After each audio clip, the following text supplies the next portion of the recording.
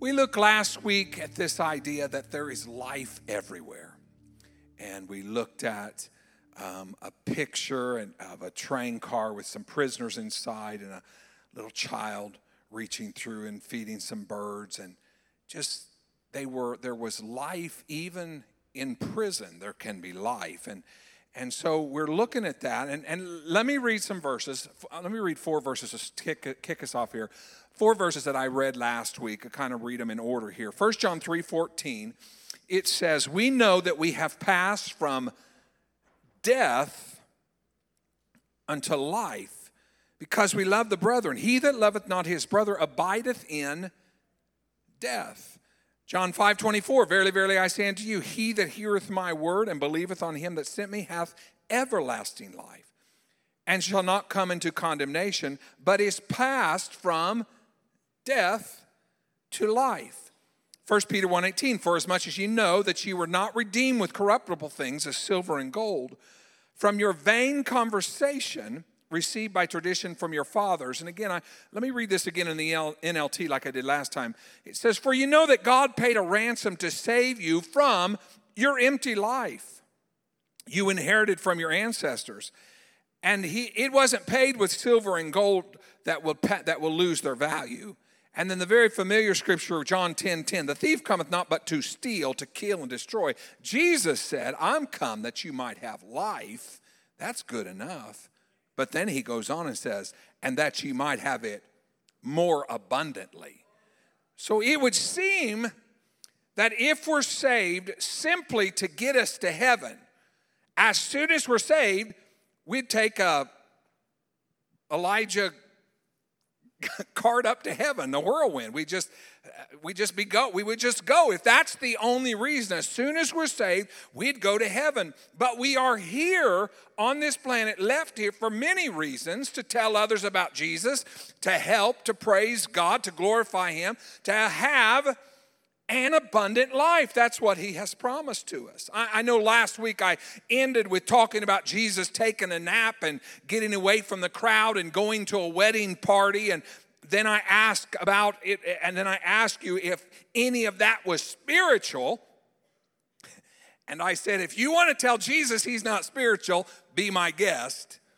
But he did all those things. And so I posed the question, doesn't Jesus care about spirituality? Didn't he come to make us more spiritual? And I think our answer would readily be absolutely yes. He does care about our spiritual man. He does want us to be closer to him and be more like him. But what's the purpose of my spirituality? What does that look like? What does that encompass? So it's simply... and if it is like this, if it's simply to fight like crazy to remain spiritual until we get to heaven and God takes us home, that's a pretty bad setup. I know of some people that their idea of living for God is, it is a fight from the second they get up till they go to bed. It's just, I'm going to live for the Lord. I don't care what it takes. I'm going to live for the Lord. It's like, all righty. I'm glad you're determined, but I hope we don't have that much problem living for God. He has given us the power of his Spirit to help us overcome. He walks with us. He's with us along the way. And if it's simply just to wake up, to fight like crazy, to try to stay spiritual, and then someday we'll die and go to heaven, that's a rough life. That's not, to me, that's not an abundant life. Little rabbit trail, and it is a rabbit trail because I just thought of it. It's not in my notes, so this one is a rabbit trail.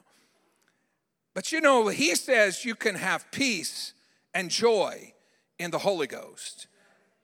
If I'm worrying incessantly, that's not peaceful. If I'm depressed constantly, that's not joyful. So he said, I can have these things. He said, I can have abundant life. So again, if you believe being spiritual is just for the simple fact of, like I said, going to heaven, then why are we here? What is our purpose here on earth? Jesus has not come to make us non-human. He has come to give us abundant life while we are here. if I'm experiencing deeper prayer times, but not deeply relishing sunsets, if I'm involved in my church, but not my community, if I'm worshiping God, but slandering people, if I'm saying amen to sermons, but not saying awesome for being made in the image of God, maybe something's missing. Maybe I'm truly not understanding what Jesus has done in my life. When God brings us from death to life, as those scriptures bear it out that I just read, that we call it, we are born again, old things are passed away. Okay? Doesn't mean I'm human. A human being has passed away, folks. I'm still here. And I was baptized. But old things are passed away. It's talking about old philosophies and sinful habits and idols and things that I put in my life before God. They're passed away. We now rise to walk in a brand new life. Maybe we can say it like this. It's a brand new way of being a human. The me first mentality passes away. The my way or the highway stubbornness is washed away. The my will be done is left in the baptismal waters. My spirituality isn't something to be developed in a vacuum. It isn't something that's an isolated compartment of my life. It is the central part of who I am. And I guess I could say it again, cue Pastor Saucer's sermon again from a few Sundays ago. We don't take the hat off and put the spiritual hat on at church and then put the human hat on when I go to work. We don't put the spiritual hat on Wednesdays and then put the physical or whatever hat on when we go home. That is not how this works. We are spiritual. That's what we're called to be. We are still in the flesh. We are human, absolutely. But the thing about this is not just trade-offs where sometimes we think that at church we're spiritual and nowhere else we are. Everywhere we've got to be spiritual. Everywhere we've got to be a Christian. Everywhere old man has passed away. Everything becomes new. When Jesus walked this earth, it was the outcasts. It was the party crowd. It was the lowlifes, as some of them would say, that were drawn to him. It was not the religious people. They didn't like him. Those common people, can we call them that for a moment? They were looking for someone who modeled the real deal to them, was just like them, but he had the spiritual component, if that makes sense. They were not looking from some sort of fabricated religion or compartmentalized spirituality. They weren't looking for walking around in clothes and fine clothes and looking down on people while never lifting a finger to help someone. That's not what they were looking for. But that's what they had in the religious people back then. Here was Jesus, who would do life with them. So much so, Jesus was accused of being a drunkard, a glutton. Again, I don't want to assume too much, but these people were out to get him, so they were going to name call whatever they had, whatever they wanted to do. However, I'm going to have to say, and I'm going to have to contend, that he was at enough house parties and cookouts that they called him that. They called him a glutton. They called him a drunkard. I think Jesus went around to those things, some community dinners. He rubbed shoulders with some of the forgotten of society. And that was just more than they could handle. That was just more than they could bear. How could this man be spiritual, yet hang out with these common sinners? And they could not get that through their head. We believe Jesus was fully God, and we believe Jesus was fully man. That fully man part means he was fully human. The Bible says, in all points tempted like we are, yet without sin. He was fully human, living completely as a human being. So let me push this a little bit. Adam and Eve were created, and they were fully human. They did human stuff. They walked and talked with God. God spoke to Adam and said, I want you to tend the garden, and I want you to name the animals. He didn't say, I want you to preach a sermon, and I want you to teach Sunday school. God said, I want you to work and tend the garden. I want you to do some things and have dominion, name the animals. God himself told Adam to do it. So I would argue that was spiritual. He was doing the work of the Lord by keeping the garden and naming the animals. You agree with that? That's what the Bible says God told him to do. When sin entered, something was broken. Something was missing. When Jesus came, the Bible says in the New Testament, the second Adam, he came to repair what was broken.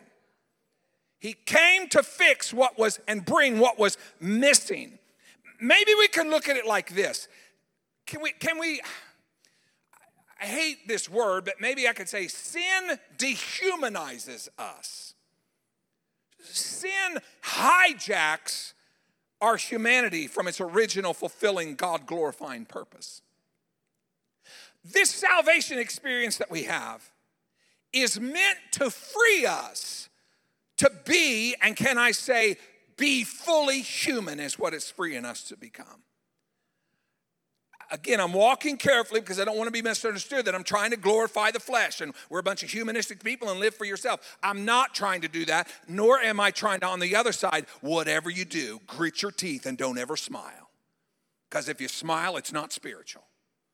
Whatever you do, don't have a birthday party because it ain't any spiritual. I don't want to lean that way either because I don't believe that's what the Scripture's telling us to do or not to do. My humanity needs to be unshackled from sin so that I can glorify God in both my physical and my spiritual. 1 Corinthians 6:20, you ready for this? For you're bought with a price. Thank God for that. Therefore, because of that, glorify God in your body and in your spirit, which are God's. He has redeemed, he has bought us with a price, and we are to glorify God with everything that we possibly can. And that's why, folks, we are to praise him with everything that's within us, with every way possible that we can. And I know, and I'm trying to be careful because I'm on that border getting to be the old guy, but I'm trying to be careful here. But I have a feeling that if David, he was nowadays in this, he would say, glorify him with the organ, glorify him with the sound system, glorify him with the lights, glorify him with the LED screen, glorify him with music, glorify him any possible way. Let everything that hath breath glorify him. So everything I do, I want it to bring glory to him. When I mow a yard, I want it to bring glory to him. I want him to be pleased with how I do everything in my life. Let's go back to John 10:10.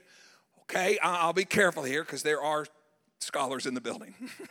The Greek word for abundant starts with a P and ends with an S. That's good enough. It means exceeding or going beyond the ordinary is what this is talking about when it says, I'll give you abundant life. So Jesus is talking about doing life in a way that goes beyond what is normally experienced by human beings. It is beyond the ordinary. So God's purpose for creating us has not changed. His original blueprint doesn't need to be improved or modified. It simply needs to be restored. He has come and purchased us with his blood so that we can have life, so that we can come from death to life, so that we can fully live in who we're supposed to be and who he has created us to be. So to be fully human, that spiritual and that physical, it's not compartmentalized. You cannot, again, come to church and go to work and I'm spiritual here and carnal. That's not how this works. Because religion, if we're just going to be a bunch of religious people, that idolizes the spiritual. That's all it cares about, the spiritual. And secular, all that does is idolize the humanity or the humanness or the physical.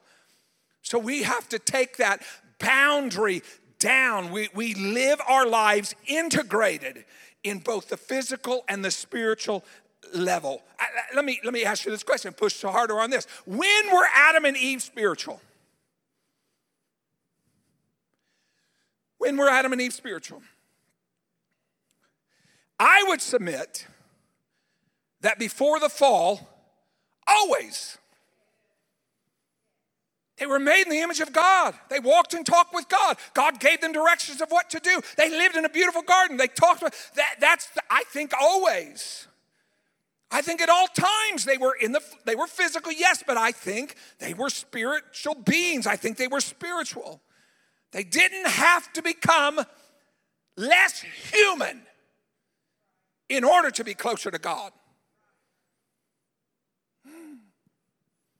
We think sometimes, we'd ask this question, I remember Sunday school. If Jesus knocked on your house door and came inside, would you have to would you have to hide stuff? Would you have to put stuff away? The answer for some of us is probably yes.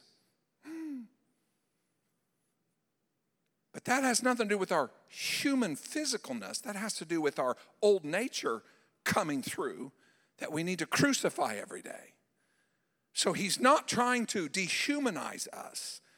They didn't have to become less human in order to be closer to God.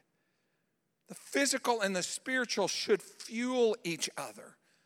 The way I relate to God should enhance the enthusiasm with which I appreciate a sunset.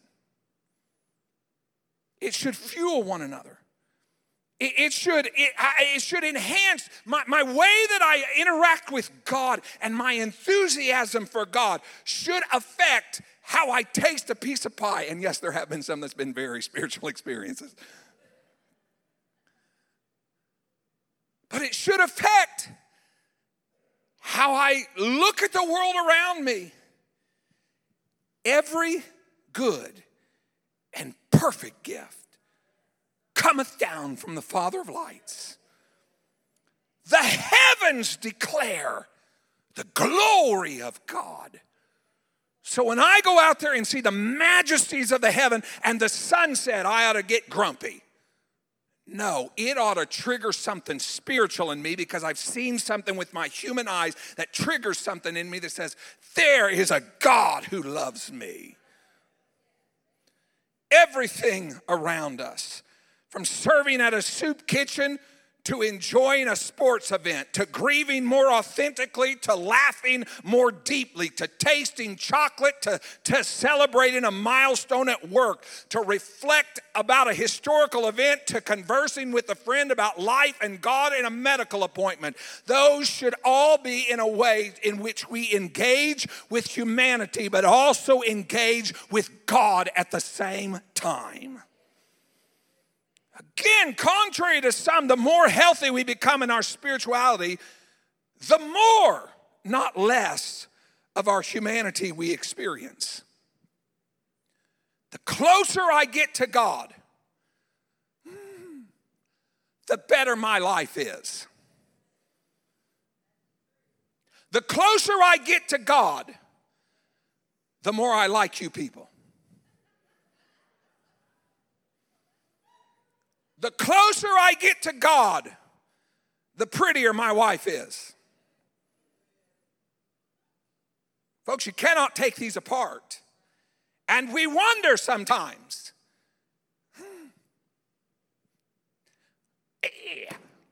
Pastoral counsel going to have to come get me in a minute. Why we get grumpy and grouchy and everything's blue? Because we don't have a spiritual experience with God. Get our spirituality right, and I promise you a whole lot of stuff in your life starts straightening out. I'm going to be old school. You'd probably, and I'm a counselor, you understand that. You may not need a counseling session. You may need an altar. I don't mind counseling people, but I prefer you're prayed through first. I've told you that. Some of my church moms ticked me off. As a little kid, I'd be mouthing, doing something. You need to pray through. They weren't wrong. I didn't like to hear that.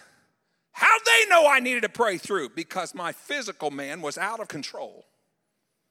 And I needed more of God.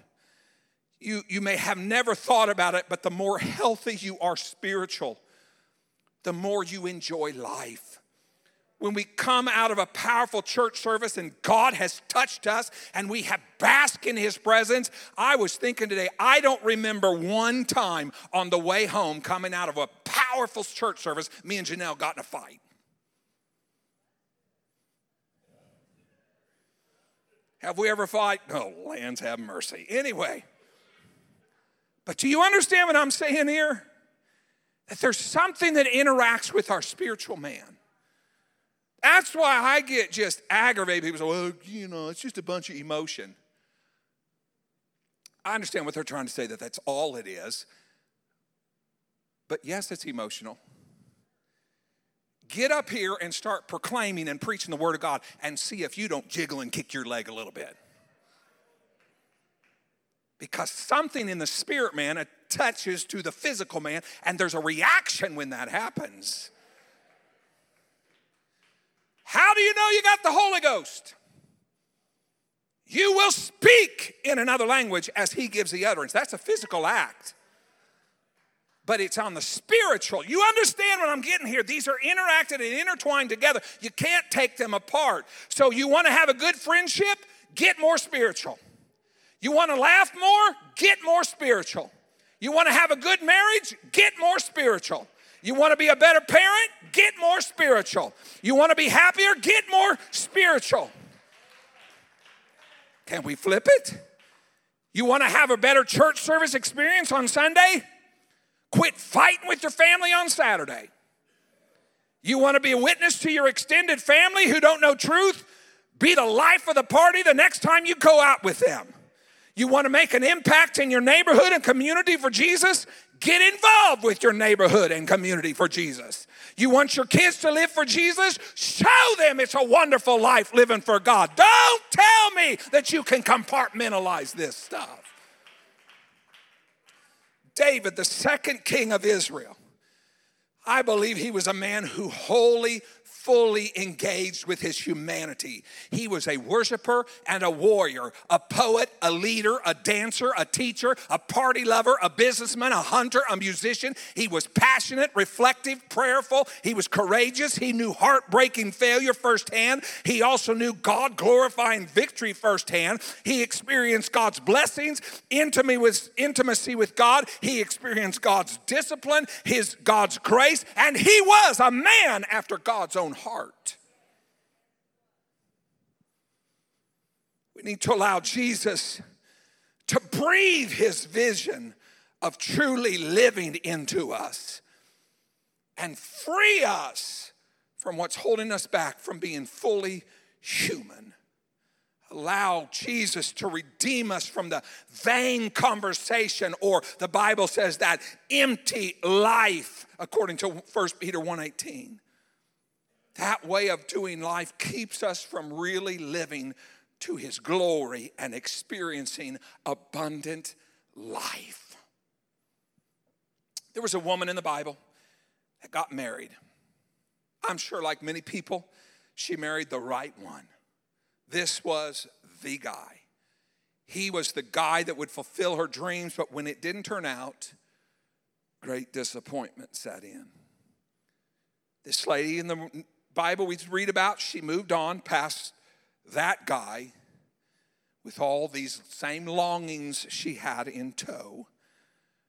Then a second marriage proposal arrived, and she was excited. Hope rose from the ashes. Surely this is the one. But it didn't work out. Neither did the third husband. Neither did the fourth husband. Neither did the fifth husband. Persistence had not paid off. Year after year, husband after husband. Over time, I'm sure she just was numb. Disappointment piled up like bricks around her, and her soul was imprisoned. She didn't give up completely on men because she kind of gave up on marriage, though, because now she was just living with a guy. We're not talking about Hollywood culture 2023. We're talking about Bible days. Married and divorced 5 times, or had 5 husbands. Some of them could have passed, but 5. And now she was just, my old pastor used to say, we don't call it that. We call it shacking up. And it's like, okay. Tame it down. I'm sure she feared that one little misstep and her heart was literally going to shatter. She's tired, had very little hope left. The day probably started like any other day during doing chores while her heart ached with longing, and she waited until midday to head to get some water because she was hoping, oh sure, that was the hottest part of the day, but she was hoping that some of the town gossips and some of the people that would look down their nose on her wasn't there. She didn't want to hear it. She didn't want to endure the looks. But as she approached that, she was highly disappointed to see that there was somebody there. And then as she got closer, it was a man. But then as she got closer, it was a Jewish man, no less. In her world, men looked down and diminished women. And Jews despised Samaritans. She had to be very shocked when this man spoke to her. You know the story well. Let me pause there to talk a moment about this longing that she had. A longing or a desire or an ache, a yearning, a soul thirst or a heart hunger, that deep longing for something. God made us much different than the animals. One significant way is that we long for something greater than just to survive. Just go through the motions, just hope you can make it another day. There's a longing. Whether they can be fulfilled or met are central to our identity of who we are. Even though our longings are unique to every single one of us, we have different ones. They share somewhat, can we say, a common DNA. And that simply is a desire for something greater in life. A longing for something. So maybe we need to look at what we long for. What is it? And yes, to let you in on this, we're getting ready to go into group therapy. Here we go, hang on. What is it that I deeply desire? What got me out of bed this morning? What am I aiming at in my life? What kept me awake last night? What am I longing for? What do I really want? Here's the thing, core longings are not necessarily bad.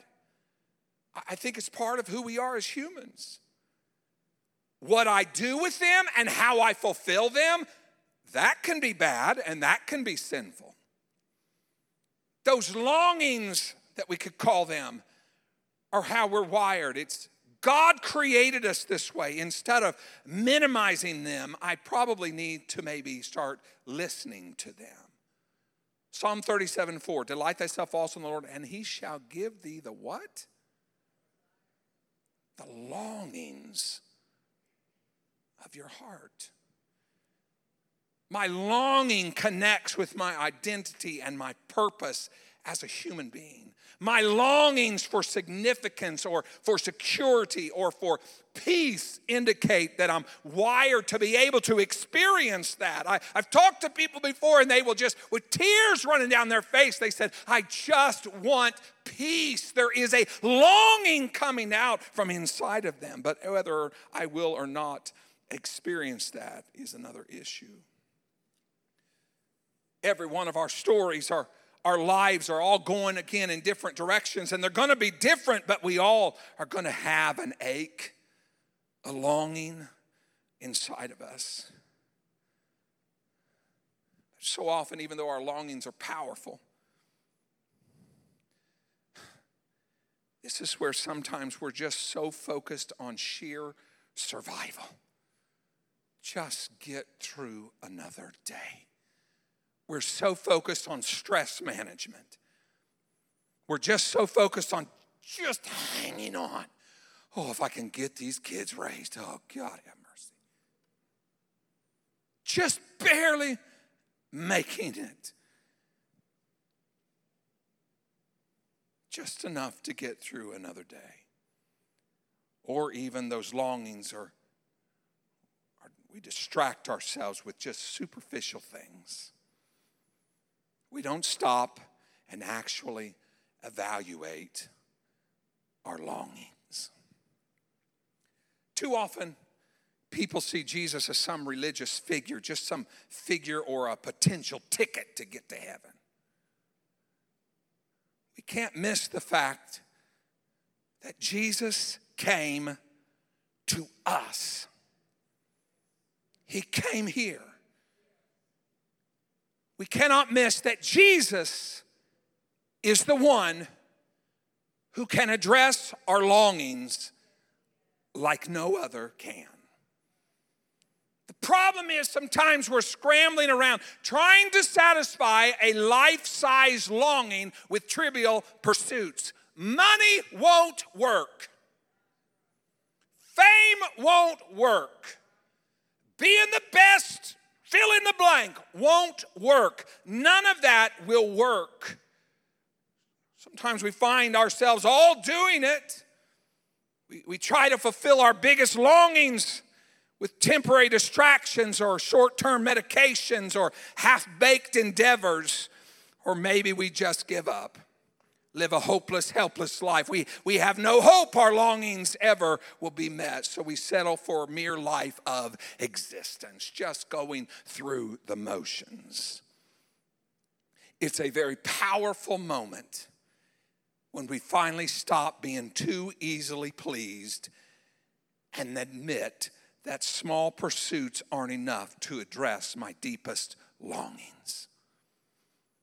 Sometimes it takes us putting on the brakes and realizing I need to think about something here. I need to quit being in such a hurry. I think I hear a verse that says, be still and know that I am God. Put the phone down, put the distractions down, turn the radio off, and sit real quiet. I know that all this Middle Eastern stuff, and they make it all spooky, and mysticism and all this. Do you know the Bible is full of meditation? That is a powerful tool. Do you know why some of you won't be still? Because we don't want to hear what God has to say to us. And we run with distractions. And in this country, it's easy to get distracted. We have every gadget in the world to distract us. There's stuff going on constantly. Jesus asked this woman at the well for a drink. She pushes back. Why in the world are you, a Samaritan, a man, even talking to me? He didn't get distracted. He stayed on topic. For what he mattered most, he said, if you knew who was asking you for a drink, you'd ask me for a drink of living water. Woman doesn't get it. Jesus speaking to her about her thirst, her longings. Maybe this woman had been longing for security or significance or feeling some sort of being alive and being human. all along thinking that a man was going to be the key to fulfill those. It was going to be the answer.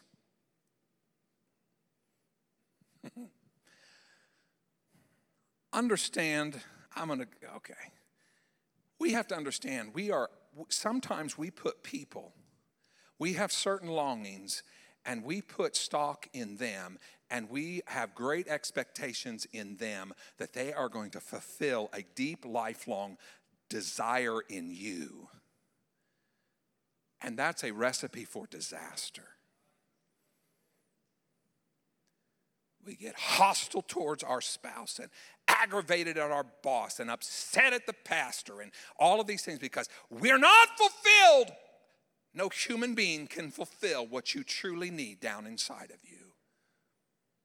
Yet we try to do this. So Jesus is pushing back on this, and he knew this woman had been through all these. Jesus was introducing the notion that actually she was needing something else. She did not need another man. There was no man created that was going to fulfill the deep longing in her heart. It's something only he can give, something he calls living water. The question is whether or not she'll engage with her true longings and drink the water he's offering. So Jesus kept at it. He wanted her to understand what her true longings were and how to fulfill them. So this is why it seems like a change of subject. He's talking about living while all this stuff, and then he goes, go get your husband. Why did she need to go get her husband? She said, I have no husband. Jesus said, you're exactly right. You've had 5 husbands, the guy you're living with.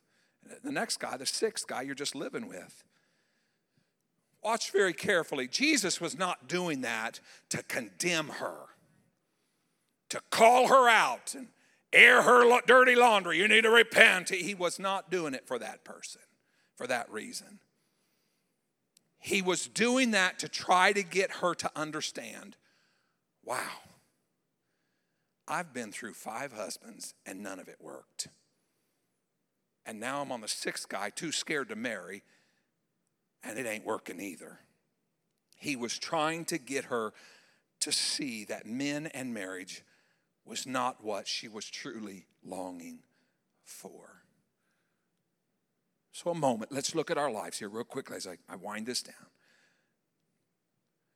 What endeavors of mine need to be exposed? What pursuits have I been relying on to deliver more than they're capable of? We all have hobbies. We all have pursuits. Again, please don't read into this. I'm not saying that. But sometimes we spend so much of our time trying to have the latest and greatest, to prove to everybody we're a somebody. It will never work. We go from this to that, to this, to that. What are you trying to fulfill? What is your heart longing for that you're trying to fill with something else? Work, hobbies, sports, addictions, eating, art, relationships, politics, church, stealing, volunteering, parenting, fame, religion, drinking, vacation, shopping, collecting, making money, spending money, giving money, success, boyfriend, girlfriend, social causes, selfish causes, some things good, some things bad. They all pile up, and what do we have? Nothing but still a longing in our heart. With every pursuit, whether we realize it or not, we treat it as a sort of restaurant where deeper hungers will hopefully be satisfied. So beneath the surface, we actually say, I'm hungry for X, so I'll eat at this restaurant called Y. Starving for taco, so I'm going to Pizza Hut. That's what we're doing. There's a longing, there's a pursuit. We turn to a particular pursuit to satisfy something we perceive is offered on its menu. I'm hungry for security, so I'll eat at this restaurant called marriage. I'm thirsty for significance, so I'll drink at this pub called career. And we could go on and on and on. I'll quit there. I'm out of time. But I want you to really ask Jesus to uncover some things in your heart. Why do you get panicked? Again, trust me, I'm speaking to myself. When something doesn't go quite right, is it because you long for control? Is it because you long for significance? What are you truly longing for? Last thing, many times people come for counseling, and I'll use this, and they will say something like, I've had it. I'm leaving my spouse, because they leave the towel on the bathroom floor. That's a symptom. We got to find the source. The source is you probably feel disrespected. You probably feel like I'm just the not even hired labor around this house. You see what I'm saying? So there's a lot of symptoms. I ask you, what's the source? What are you looking for? And there's an old song that says, only Jesus can satisfy your soul. Have hobbies, wonderful. Get wealthy, wonderful. Pay the church off. But if that's what you're looking for to fill the longing, I got bad news for you. It will never happen. But I have great news for you. It's as easy as turning your life and committing and turning everything over to Jesus. He has promised life and abundant life. Stand in this place with me, would you? Pray together. Lord, we thank you and we trust in you. Lord, I pray that you would help us, Lord, not to just live a life, go through the motions, but to fully come alive. It's what you have promised to us, Lord. It's what you have given to us through the power of the Holy Ghost. I pray that you would help us to depend more on you. When things are happening and we become unnerved, or we're just constantly dissatisfied and looking pursuit after next pursuit, Lord, help us to get in your presence and be quiet a minute and speak to us, Lord. Reveal to us a true longing, where that's coming from in our spirit, and what needs to happen to change in our hearts. Lord, I want to be more like you. Jesus, I know as we go through these lessons that sometimes they're hard, but I know that if we align ourselves with your word and what you have for us, great things are in store for us. Great things are in store for this church. Mighty things will happen because that's what you've given and promised to us, oh God. Bless each one, I pray. Let us have a great evening in you. I ask these things in Jesus' name. Amen. God bless you.